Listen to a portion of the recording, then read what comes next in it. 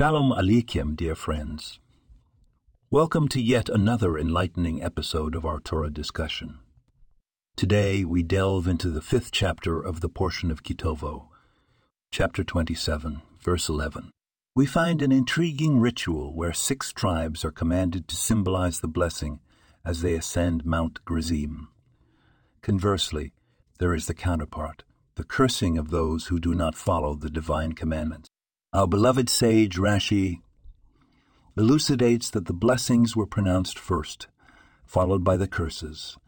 This pattern applies to all 11 blessings and curses until we arrive at the final one.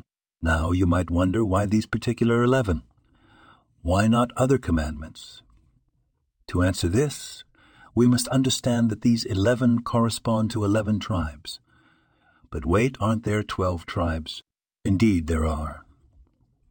The tribe not mentioned in this context is the tribe of Shimon. But why is Shimon not cursed? Simply put, every tribe that was cursed was also blessed first.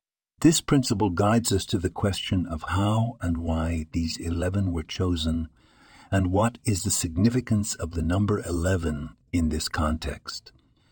Rashi also touches upon the curse and blessing of Lashon Hara, of gossip and bad-mouthing others. He provides guidance on how to rectify the transgression of Lashon Hara. If one corrects their ways, they will be inundated with blessings, he assures us. But the path to rectification requires sincere introspection and a commitment to avoid hurting others with our words. And so, let us strive to embody the blessings of the 11 tribes and to steer clear of the curses. By guarding our tongues and promoting peace and unity within our community, this podcast was produced and sponsored by Daniel Aronoff.